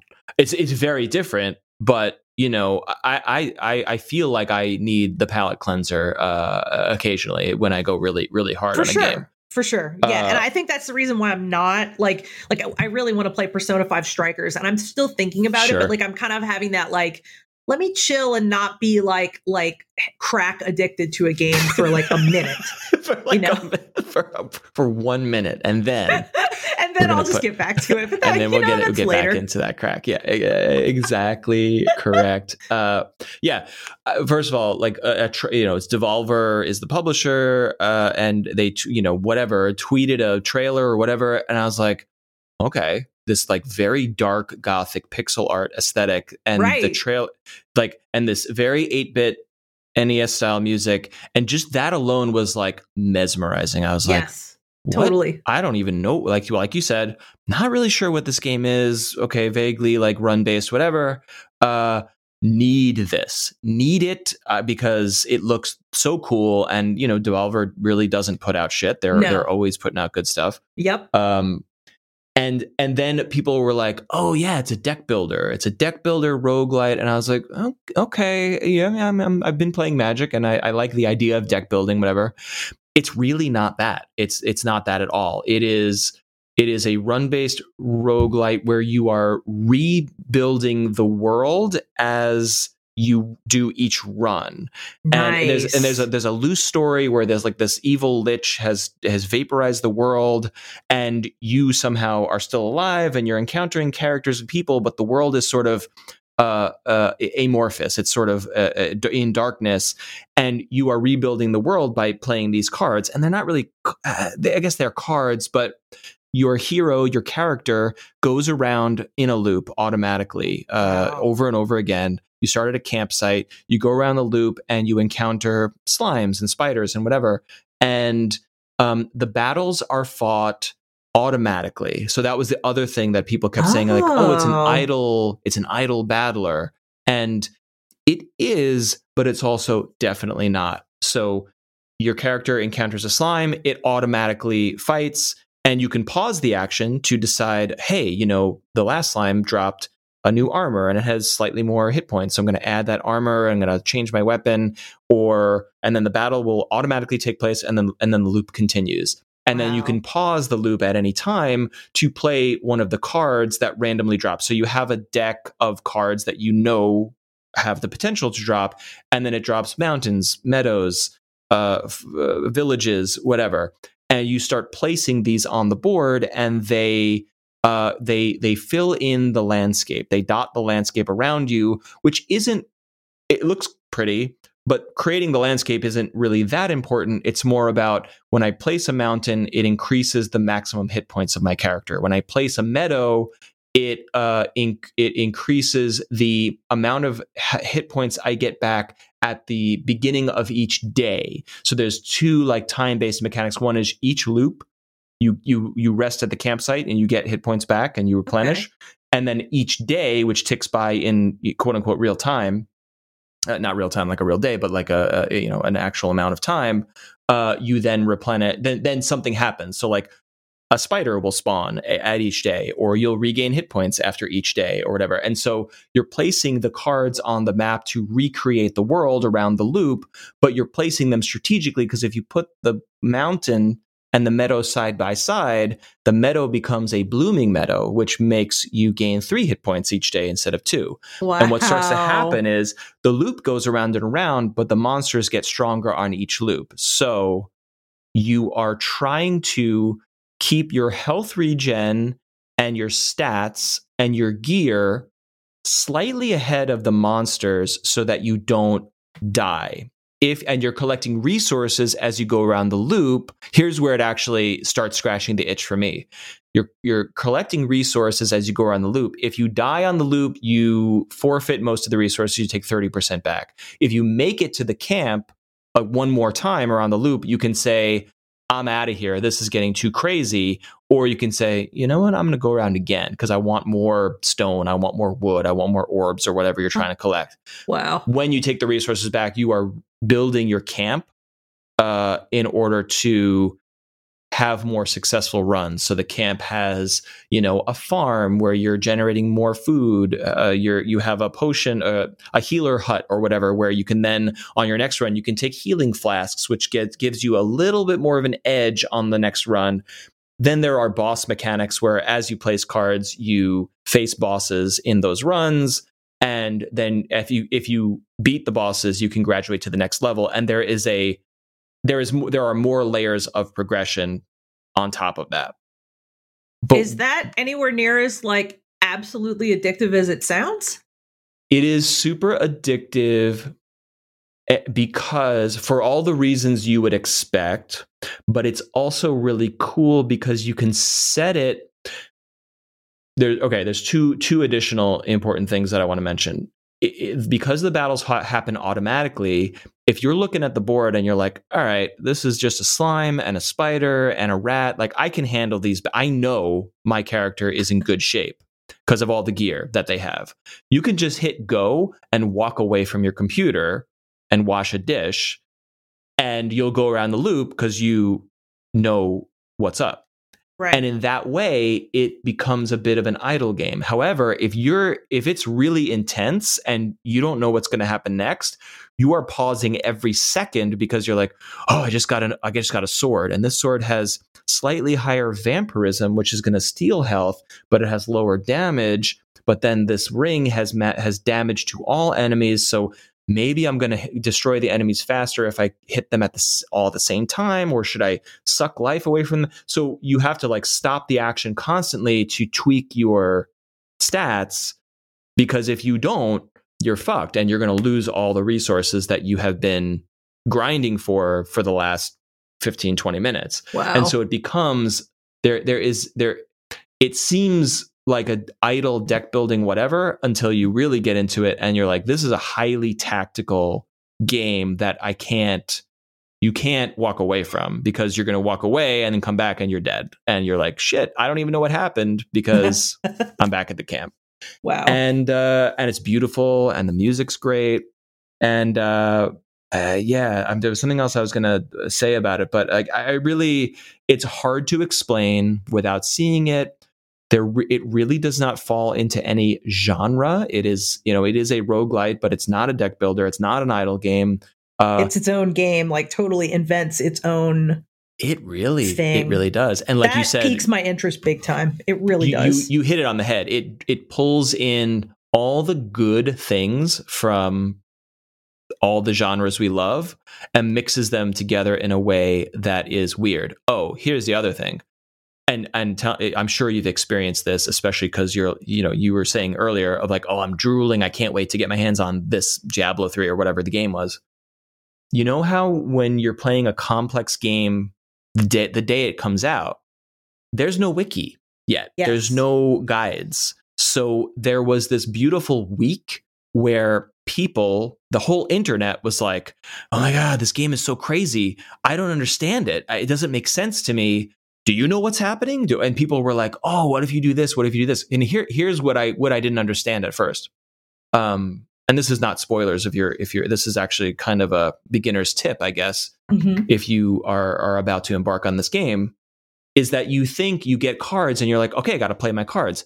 Why would I play a spider or a vampire card and put enemies on the map to make the run harder for myself? Wouldn't I not want to do that? And right. It didn't make sense because you're like, well, I have these cards.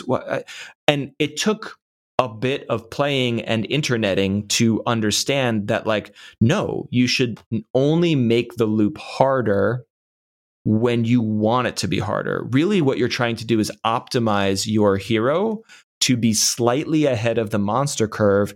You don't want to dominate. I mean, you kind of do want to dominate, but the reason you'd put an enemy obstacle in your way is because A, it synergizes with another card. to ultimately be better in the end, or you need stronger enemies on the map so that they will drop better gear, so that as the difficulty ramps up, you're not stuck with low level gear. So you're purposely throwing obstacles in your own way, but not too many, because like the cards start adding up, and then you're building mountains in the landscape to give yourself more health. But if you build too many mountains, goblin camps start appearing, and the goblins fucking suck. They will fuck you up. And then you build mountains together, and it creates a harpy nest. And the harpy, once per day, as I was saying, those day cycles will fly down from the mountains and become an enemy on the map. So like, you want the health because you need the health, but by gaining health, you're also adding more complexity to the map, which then makes the loops harder. And so, like I said, loop 3, loop 5, loop 10, you can't walk away because the map is going crazy and you need to manage your shit. And that's where this game gets very deep, and I recommend it highly. It's a wonderful game. Yeah, I have to say that, like, even though I've heard you explain what it is and how it works, I still feel like I will not be able to understand until I am playing it. You really can't. But that's still cool. Like, I like that. And like, I am more likely to try out something like that, even though, like, you know, watching the trailers of it, I've been like, I don't know how I feel. I'm fascinated on one end, but on the other end, I'm not like, yeah, give it to me right now. But I think just as a person who's played so many genres of games over such a long period of time, I feel like if something is that unusual, I want to play it just to experience what that's like. And you will recognize everything in it. You will recognize all the building blocks in there immediately. And then you will love how they are stitched together. Even if you bounce off the game and say like, oh, cool, I appreciate what they're doing and maybe it's not for me, but you will stand back and say, there's really nothing like this around right now. I love that. P.S. It'll run on a toaster. It's literally, it's 8-bit graphics. You can play it on anything. And pro tip, and I don't know if you've done any of this in your new PC setup, but Steam streaming or game streaming through NVIDIA or through Steam Link app or software, like the game is so simple. The game is like 2 mouse buttons. Like you hit spacebar to pause, and then you unpause, and then you click on stuff. So what I figured out was, like, on a phone or a tablet, you can emulate a mouse cursor using the Steam Link app. So now I play the game. I play this PC. It's PC only. I mean, God, it needs to come to Switch because it's a perfect Switch game. Yeah, I was about to say, it's not on Switch. That surprises me. No, if it was on Switch, there would be no reason not to play this. But like, what stinks about it is, like, I have to boot up my desktop computer. You can play it on a laptop, but like, I got to boot up my desktop computer to play this 8-bit game that will literally run in a window.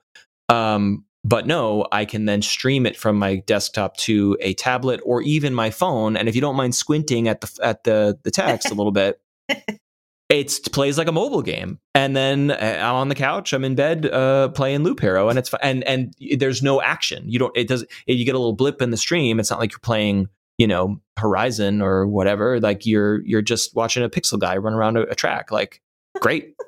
Great. I don't need great internet to play that. It's beautiful. It's right. Yeah, I'm going to have to. Okay. Yeah, I'm going to have to try it. We're going to have to reconvene on this.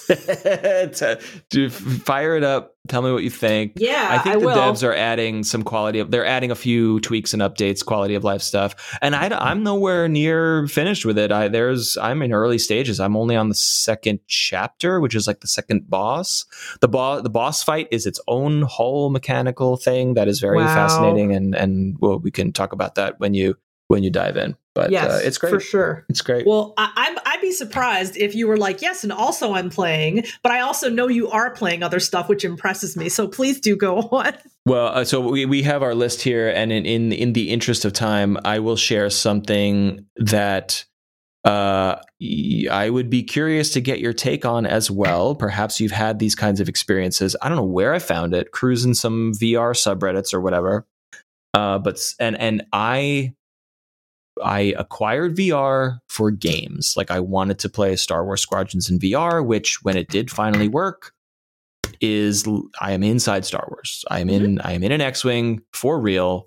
and it's the coolest. It's happening. This rules. It's happening. And that is why I bought VR. And I really never thought I'd be like, I want to swim with whales, or I want to look at the Mona Lisa, or whatever. Like that just didn't appeal to me. Like I get it. But then I was dabbling with Google Earth VR, and I was looking at other like art programs in VR, and I was just like, okay, there's so much more going on here. And I was reading somebody's recommendation of like, hey, 50 VR experiences that are not games. So I was like, all right. And came across this Steam title called The Museum of Other Realities.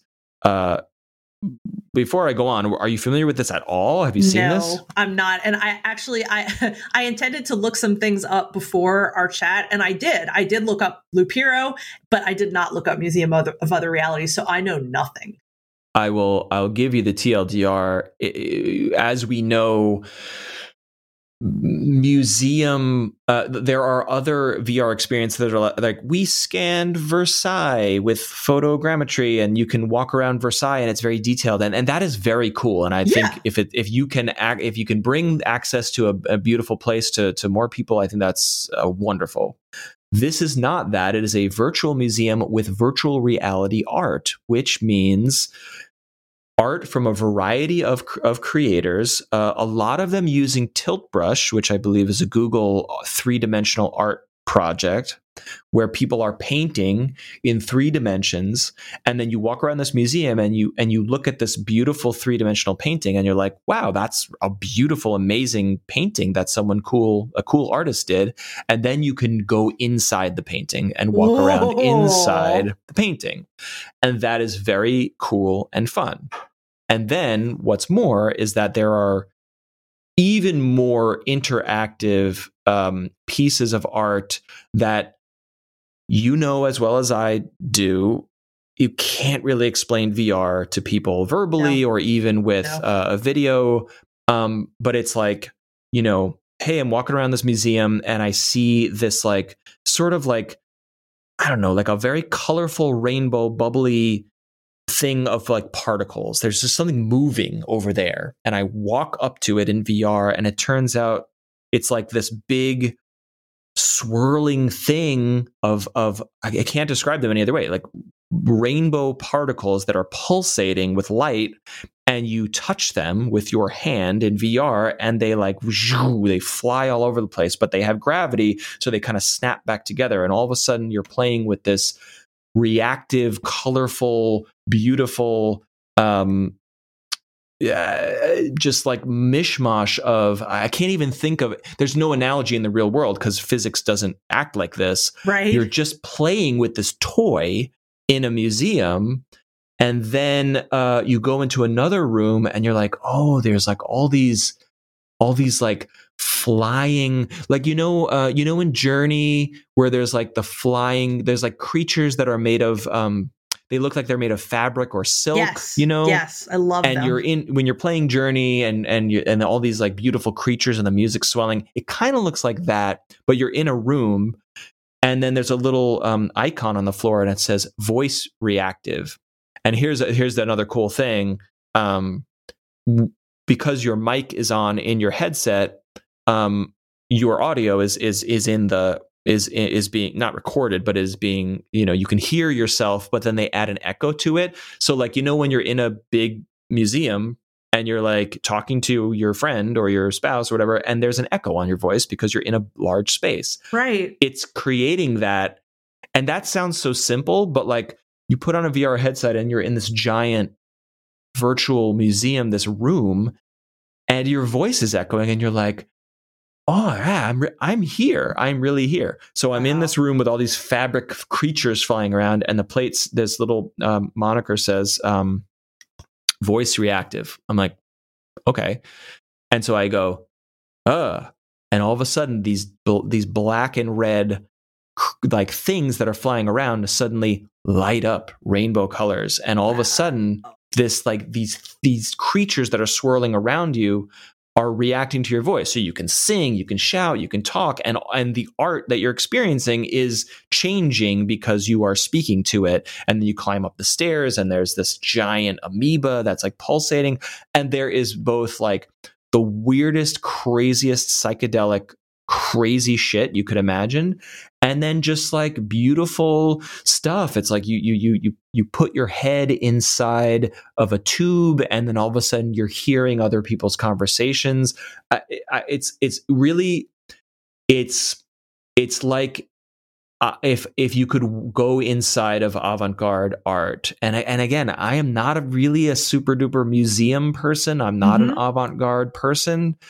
There's one. And I feel like I'm spoiling a lot of this stuff, but it's really not, because you can't truly get your head around it until you're in it. But it's a giant painting. It's a giant canvas. And then you go inside the canvas, different from the 3D paintings. It's almost like a 2D painting. You go inside it and then you fly around in it. Wow. And you fly around for like infinitely. Like and so you press whatever the buttons are, the triggers on the VR knuckles. And you can kind of like float, like almost like a jetpack, and you're just flying through this psychedelic painting for as long as you want. And I think I said this to you the other day, off the podcast, like I want to go away. Like I want to go, we can't really go anywhere yet right now in the real world. So I want to leave my house and go somewhere and then come back to my house. And so flying around in a psychedelic painting for 30 minutes, and then you take off the headset and you're like, yeah, I was like just gone. There. And now I'm back home again. See, and this sounds so much more fantastic than like my first VR experiences of that like type. Like so the first VR headset that we owned was the PlayStation VR. Yes. And there was something on it that was called Everywhere VR. And it was the simplest thing. So what it was that someone took a GoPro and went to all these like beautiful locations, and they're all over Asia, you know. And I'm a huge fan of Asia in general. So like, I'm going through like places in China and like, seeing a part of Hong Kong and then seeing a part of Japan. And then I'm in Indonesia, and like it, but what it was that it was almost like going through a series of like living photos, I guess is a good way to put it. It is exactly what I was going to say. Yeah. Yep. And I feel like, it was free, but if you wanted to download like packs for it to go more places, you could. And so like, you would put your headset on and like, click, and you'd be like, and then, a voice would be like, you're now on, the beach here, or you're now here. And it just had this very calm music. And I mean, it's the simplest of things, right? But like, we were both obsessed with it because this was actually before quarantine. So, like none of this was happening, but we just we're like, this is so cool, because even though we know that VR is going to get sharper and better, and even though we know that there'll be more complex experiences, standing in a field of lavender, like in the middle of it, just goes as far as the eye can see. I want to have that experience, and I might not be able to have it in real life right this second, but like it was there in VR, and like it gave me like really good chills, even though it wasn't real, if that makes sense. And I only imagine like, what will it be like even 5 years from now when it's in the crispest of HD, and it's like we're really there.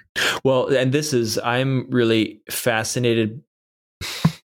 I don't want to say the word let down, but when you try to play a game or have one of those experiences that are trying to emulate the real world or high fidelity graphics in VR, unless you're running at like 90 frames a second and the resolution is super crisp, it's going to be like I'm in a blurry photograph. And that's okay. That's fine. And that has its enjoyment factor, but you're in a blurry photograph, and then you play stylized games like I'm eager to talk more about Pistol Whip and your enjoyment of it on a future episode. Sure. But you play stylized games like that, or oh my God, why am I blanking? The one where the Super Hot.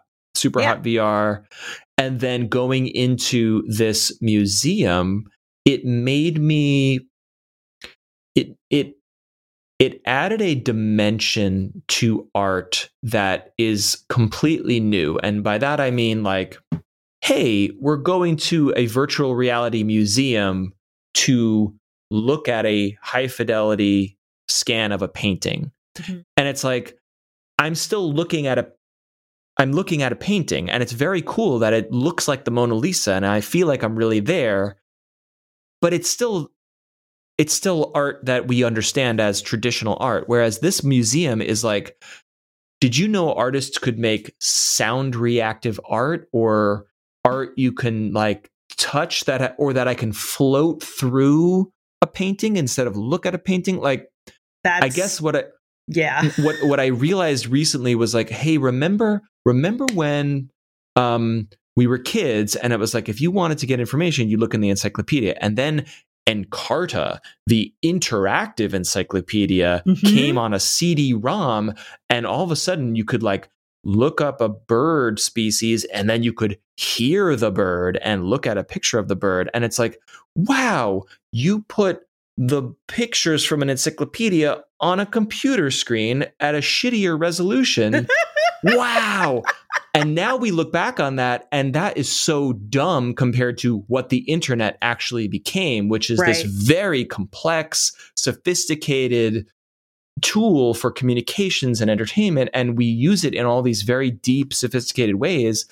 And then I'm standing in this virtual museum, and I'm like, this is the beginning of a completely new art form. And we tend to think of it as like, oh, what are the cool games? But like, I imagine if I could, this is so stupid, but like, I'm not going to take LSD, but I could take an LSD trip in VR and understand what that is. Right. Without necessarily compromising your life. Body. Yeah. That is something I never thought of before. Yeah, I didn't either. And it's rad. So very, very quick VR detour. So when I was 18, I found this shop. I don't know what else I would call it, that was in the French Quarter, and it was there for a few years. But it was a shop that was trying to kind of get some traction, I guess, in the VR space, because the VR space did exist in, God, I don't know, 1996, 1997, something like that. Anyway, so this chain of stores was trying to come up called Cybermind. And they would let you pay a price to go in and stand in this like huge device. All right. Where like, it was like a plastic, not plastic, metal, like circle about the size. It would just, hold one person, and they'd open this little gate, and you would go in, and they'd close it. And then they would give you a headset that probably weighed like 30 pounds. Like, it was huge. And then you'd go in and you'd play this incredibly like rudimentary games that were just, I can't even really remember them that well. They were games though. They were not just sort of look at this beach or whatever. Yeah. No, they definitely were actual games, but not very well formed games, like table tennis or something like some stuff like that. No, it wasn't table tennis. There was one where you shot stuff. Yeah, I know that. Of course. But yeah, they were a virtual reality entertainment company that was trying to make that happen such a long time ago, and the technology was just so rough. But like, they were still doing it, and at that time, it was still nothing. Like nothing else was quite like it. But like, yeah, I'm going to send, I just like quickly typed it into a browser, and I'm going to send you a picture of the virtual reality helmet, and I hope you are ready to laugh. I cannot wait. And I also, I'm excited to know that like people were trying back then, and the technology existed, because I don't know, I think we think of this kind of, we think of tech in general as like, is it in my home? Is it on my TV? Is it in my phone? Well, it's not quite ready yet. But like, I was thinking about this recently. Arcade video games were awesome, and graphically, fidelity wise, and animation wise, and frame rate wise, sprite wise, were way ahead of home consoles. Like Nintendo sucked compared to what arcade games looked like, Yep. because in an arcade you had the space to have a giant, person-sized computer playing Ninja Turtles. You couldn't have that in your home. There, compromises had to be made. So like, I am simultaneously surprised that there was a virtual reality store in 1996, but also like, yeah, if you had the space, you could set that up, and that was very cool. P.S.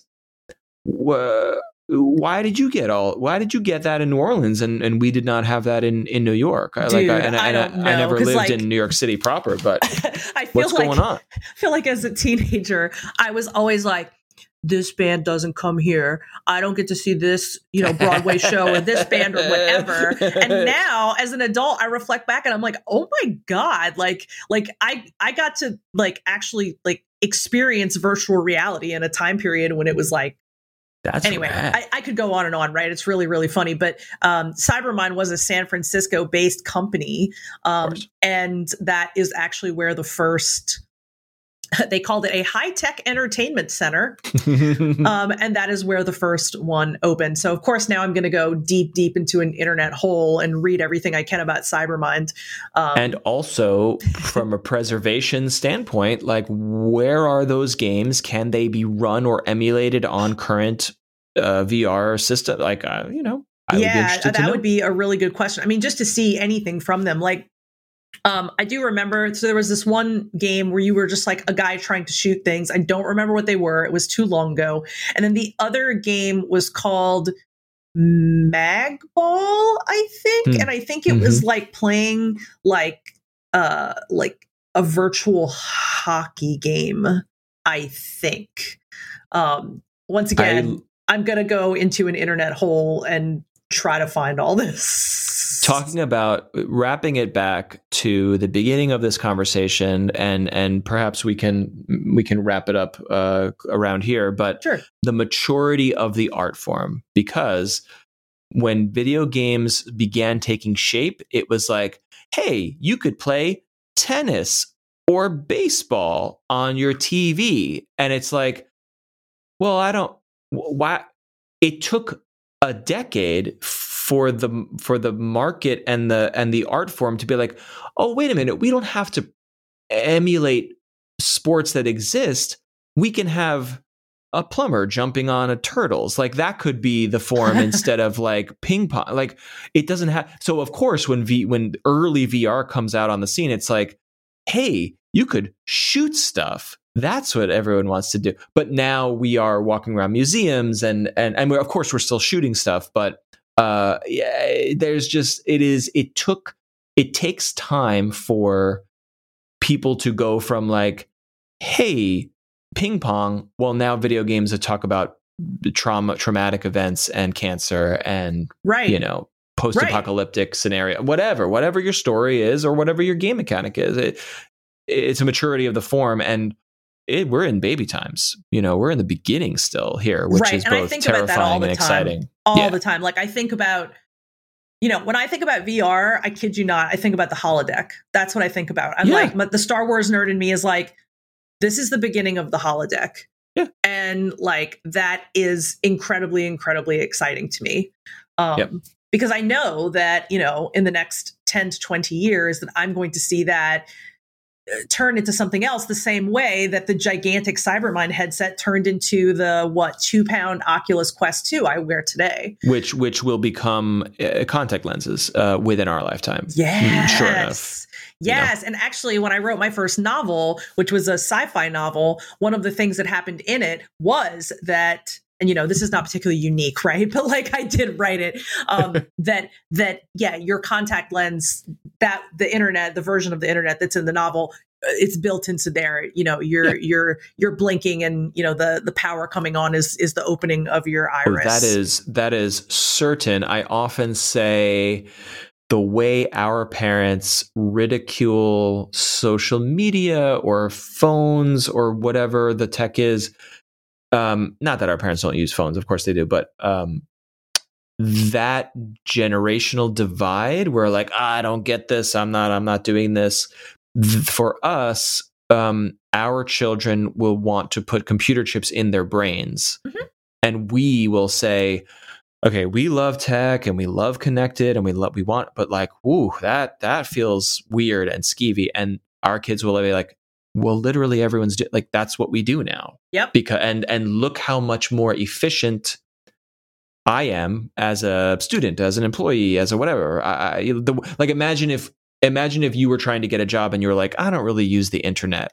You'd be laughed out of the room. Right. And that is what our children will experience if they do not have computer chips or contact lenses, connected lenses in their bodies.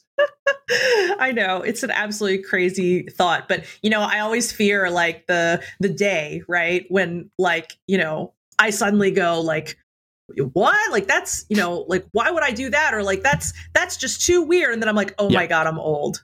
Yeah, well, we're here, we're getting there. We're almost there. It's No, upon us. I don't want to be there. It's upon us. Oh, last question, and then perhaps we'll head to a wrap here. But the other point I wanted to make about the museum was that you can go in there alone and just enjoy the art, which is what I did. But you can also go into the social version where you can see other people walking around the museum, and if you see them, I don't think you can hear them or interact with them, but if you like tag them and they accept your request, you can then walk through the museum with them and like chit chat with them as you're experiencing the art together. Whoa, which that's at first cool. I was scared of it because, I don't know. I don't know why that is a barrier to me, like speaking on with my voice to strangers. Cause like, I don't know. Want to talk to anybody ever. Same. Ever. But then I'm like, but that would be so cool. And then I'm like, I'm scared to do VR chat, but I'm also really want to do VR chat. And I am. So my question for you is like, are you a VR chat person? Do you have any interest in doing that? No. None at all. I have zero interest in doing that unless I am engaged with people I already know.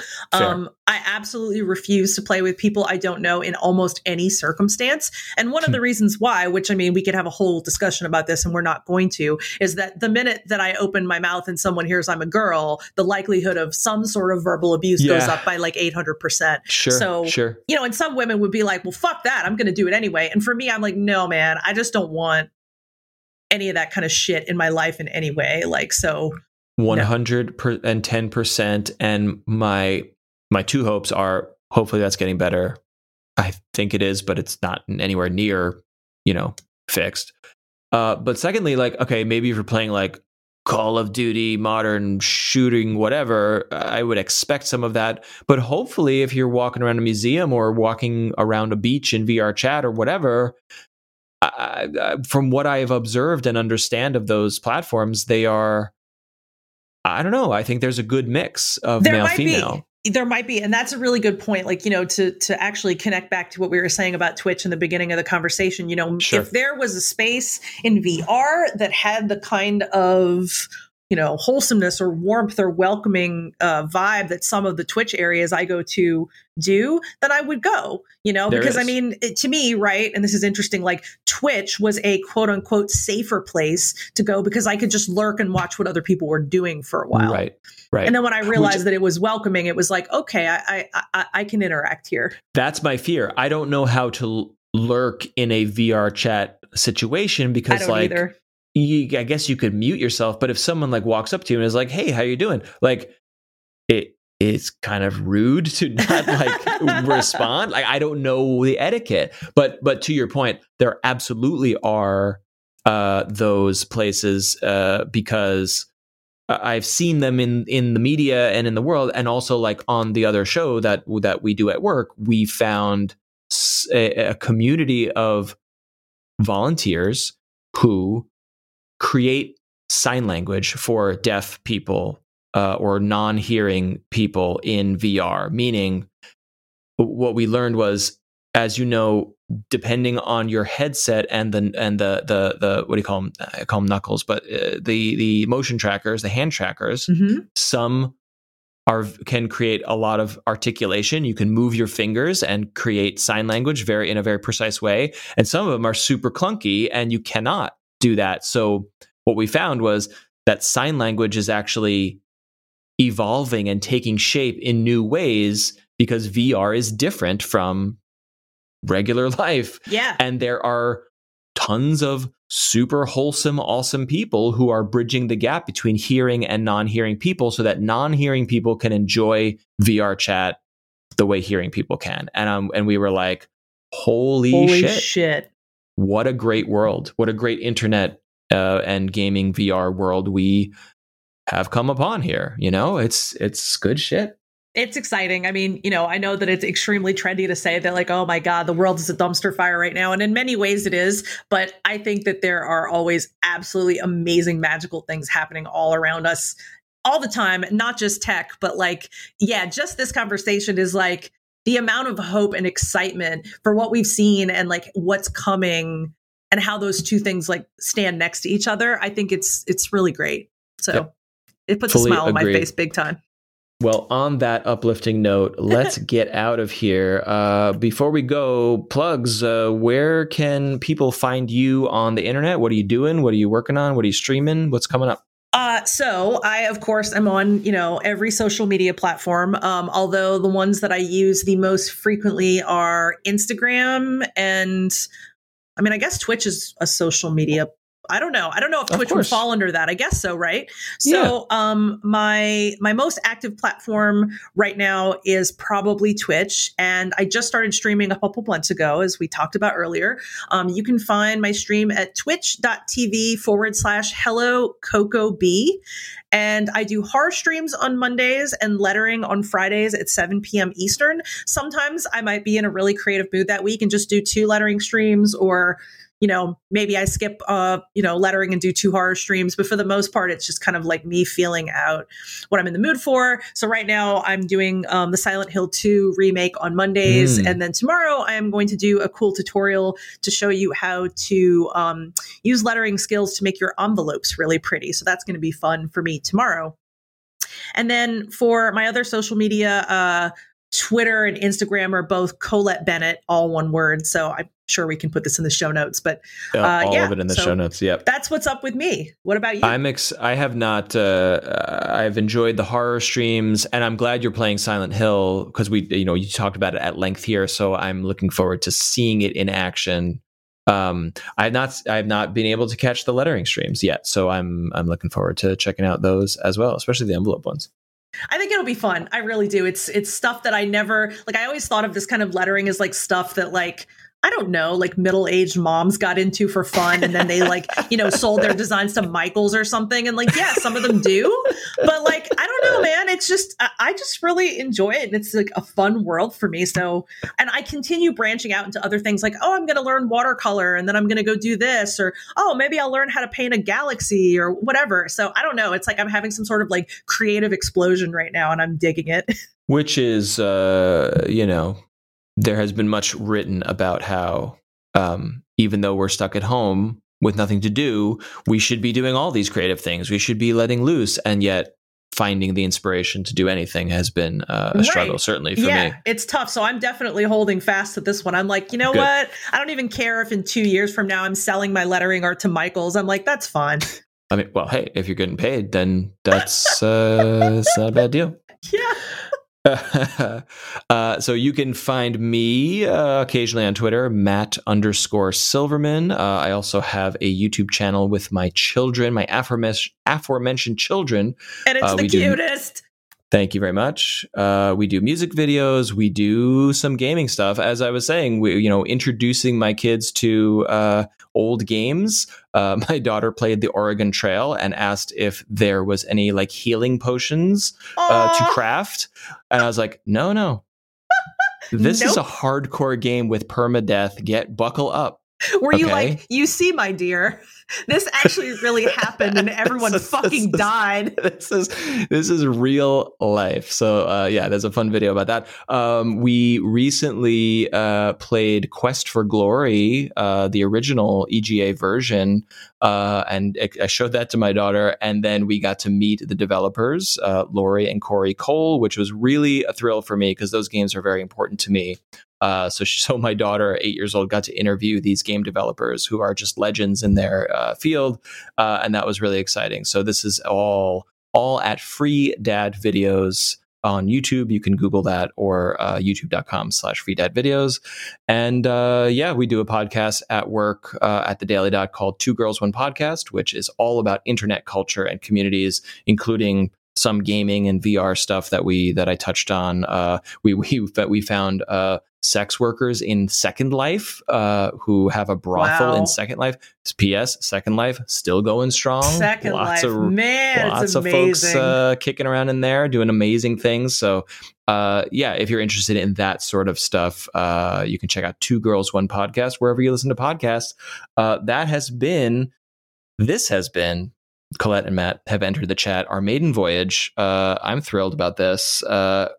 If you are listening in your favorite podcast app, rate the show, leave a review. Apple Podcasts, not every platform has this, but if your platform does, please leave a rating or a review if you enjoyed it, because that's going to help other people find the show, help it grow. Thank you for chatting with us. Our theme music is by Azure Flux. Our logo is illustrated by Just Call Me Katerina on Instagram. She is fantastic. Also designed by me. And please tell us what games you are playing, because we would like to hear what you're interested in. Perhaps we're playing them too, or have played them, or we would just like to know about them. Our email is haveenteredthechat@gmail.com. Have entered the chat, all one word, @gmail.com. We would love to hear your thoughts on games or the show. Please be sure to rate and review. And thanks for chatting. We will see you next time.